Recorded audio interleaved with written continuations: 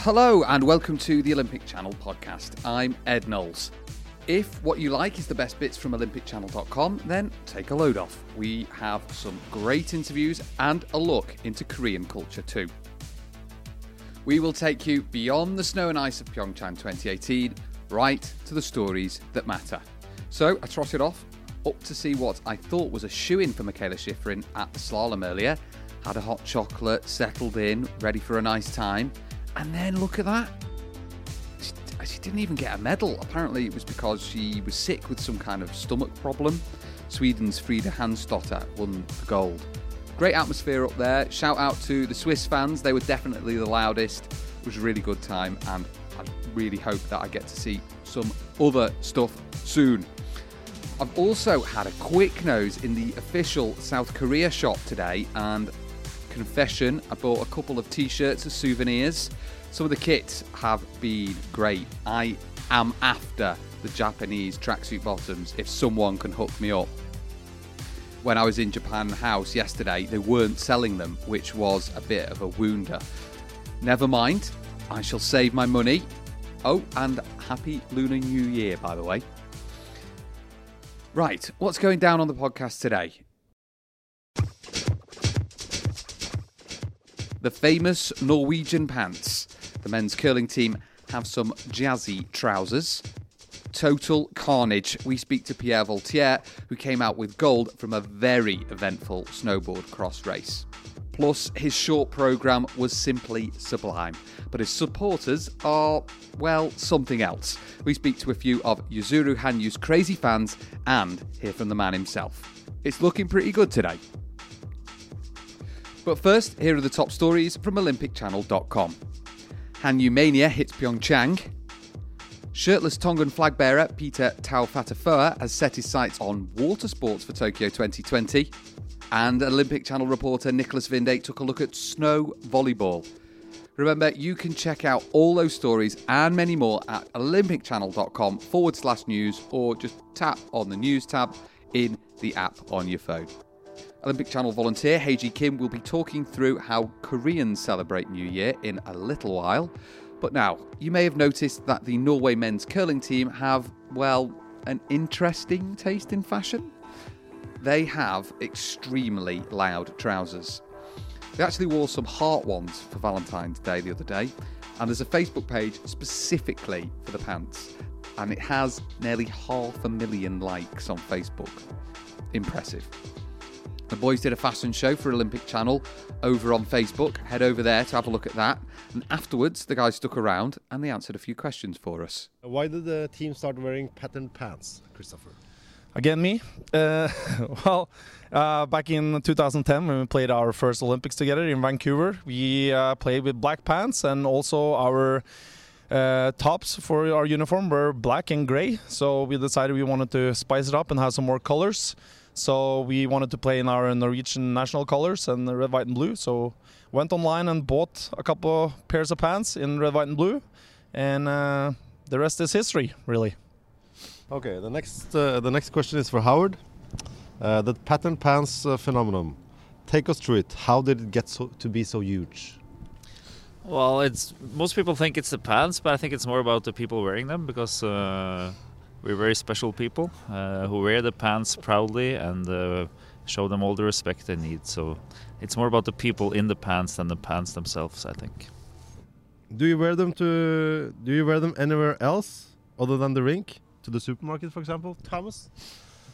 Usually I don't wear them. I wear them when I play curling. It's funny, curling is not a big sport in Norway, so if we walk on the street in blue jeans, we seldom get recognized. But if we walk on the street in these pants, everybody knows we're the curling team. So I guess when you go out for a drink, Chris maybe put on some if you play golf, Thomas, what do you wear? Yeah, if I play golf, of course, I wear them. If you go to a party in the summer? Of course I wear them. So basically, I wear them pretty. I wear them pretty. I wear them. Yeah. And I think we have to say this is the most fun you can have with your pants on. So it goes without saying. Definitely adding a bit of colour to curling. Thanks to all the lads there. Coming up, superfans. We hear from figure skater Yuzuru Hanyu and some of his supporters. But now it's time to learn a little bit more about South Korea. So, today is Lunar New Year and it's a big holiday here in Korea.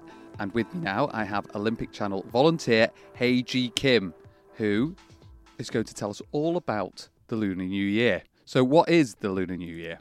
First, 새해 복 많이 받으세요 to people in Korea. What? So how do I've got to have a try. 새해 복 새해 복 많이 받으세요. 받으세요. It means have like good fortune, good luck, and for the new year. Oh, okay. Yep. So what we do in the Lunar New Year is we follow the cycle of the moon, and we also believe in the 12 zodiac animals, which begins with rat, and then ox, tiger, rabbit, and so on. Yeah. And when were you born? What year were you? Tiger year. So I have the tiger year. The eye of the tiger. Mm-hmm. I am the year of the rat. Oh, so you should.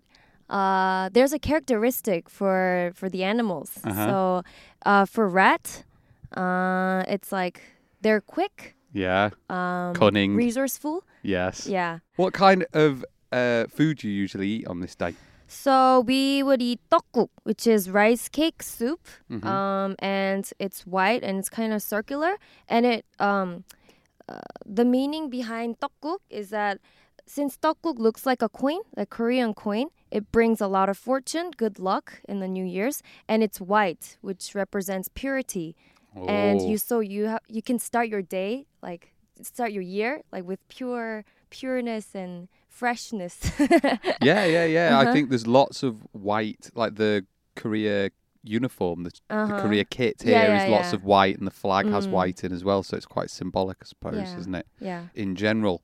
But you did have a little sad face on, didn't you, Haeji Kim, when you were in work here? You were happy to be here, of course, but... Yeah, but I wanted to be with my family today because it's the Lunar New Year, and we usually get together and we make food together and we bow to our elders. Okay. And this is the day where we can earn a lot of pocket money. Aha. Yeah. The most money that I earned was about $1,000. Get out of town. So this is like the day for children and, teenagers who want to earn money from the elders or parents or grandparents. You're not a teenager anymore. Well, today I want to be. Well, that sounds like, very nice. And I'm sorry you have to be here, but, It's okay. I'm having a fun time with the Olympic Channel family. She says, through gritted teeth. Thank you very much, Haeji Kim. I hope you have a good rest of the day. Please remember, if you need to get up to speed with any event here at the Winter Olympic Games, then you need to head over to olympicchannel.com. Over there's this thing called Stories to Watch. You'll soon be all genned up and know all about that sport. So if you just throw in Olympic Channel, the sport you need, and Stories to Watch into any search engine, you should be sorted. Okay. It doesn't get more dramatic than what went down in the men's snowboard cross. Sochi 2014 champion Pierre Vaultier narrowly escaped utter disaster in the semi-final. He was involved in a crash but somehow managed to recover and just about qualified for the final in third place. The finish for gold in the actual final was close, but the Frenchman managed to clinch it. And we sent Olympic Channel reporter Rachel Griffiths to ask a few questions. How does it feel to have that medal around your neck for the second time? It's quite an incredible feeling, actually. The second time is pretty much like the first time. There is no difference in the intensity of the feeling. It's a lot of emotion, different emotion though. I had a blackout after my race today. I couldn't talk, I couldn't think, I couldn't do anything else than being short in crying, for example.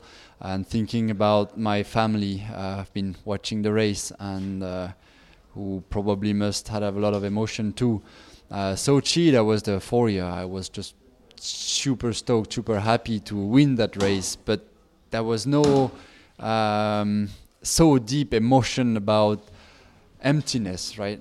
I was just empty after that race today. And it was a dramatic semi-final. How did you feel going into the final after that crash? Yeah, that semi-final, I've been talking a lot about it. It was a very peculiar situation. we're not used to handle this kind of situations with strapping out the binding, pushing, and ending up in the third place. That gave me the access to the final. It's really unfortunate and unusual, actually. So that was a stroke of luck to me that I could access the final. After that, my coach told me, well, in French we say, you are under a good star. That means I had a good star above me, and there was no way to lose that final. And there was more drama in the final, but you stayed well clear. How did you feel crossing that finish line? I think I had a flash about Sochi then. I had I remembered something about Sochi in this couple of meters before the finish line, being obviously sure that there is no one overtaking me before this finish line. And that was a little bit the same feeling as Sochi. It's just like the time stops and just hoping that nothing wrong happens. Thank you to Pierre, or merci, and thanks to Rachel too. His style on the ice is simply unquestionable. The men's figure skating competition is one of the strongest, well, pretty much ever. And the guy who was king at Sochi 2014 was Japan's Yuzuru Hanyu. Many sports attract fans, but few have the pop star status like Hanyu. His fans adore him, truly. Their signature move is to throw cuddly toys of Winnie the Pooh's once he's performed.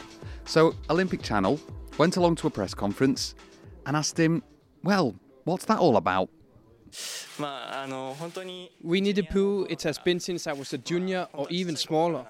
I always carried a tissue box cover with Winnie the Pooh on it. So fans started to throw all the Winnie the Pooh on the ice, and now my room is filled with Winnie the Poohs. Wrapped around the arena before he performs are literally loads of young girls. Excitable and early, very early. Olympic Channel reporter Alessandro Poggi spoke to a few. How long have you been waiting here in the queue? About 4 or 5 hours. 5 hours. That's impressive. He said this maybe this is his last time to attend the Olympic Games, so I thought I must come here and to see him. He's very lovely.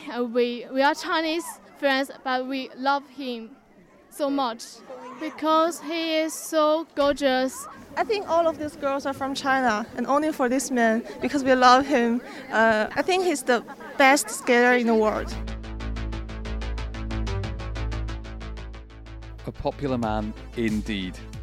Thanks to Alessandro there for going out and finding those fans. And that is that for now. Just before we go, it's really important. Subscribe. It makes a real difference to us. It hits us up in the podcast chart. So if you can subscribe, that really does help me and Olympic Channel and the podcast out. So please, if you can, give it a subscription. Of course, I'm always loving it if you give us a tweet, you share us on Facebook, you put something on Instagram. That would be awesome too. Send in your shout outs and I'd really love to hear from you. It's goodbye for now though. Until next time.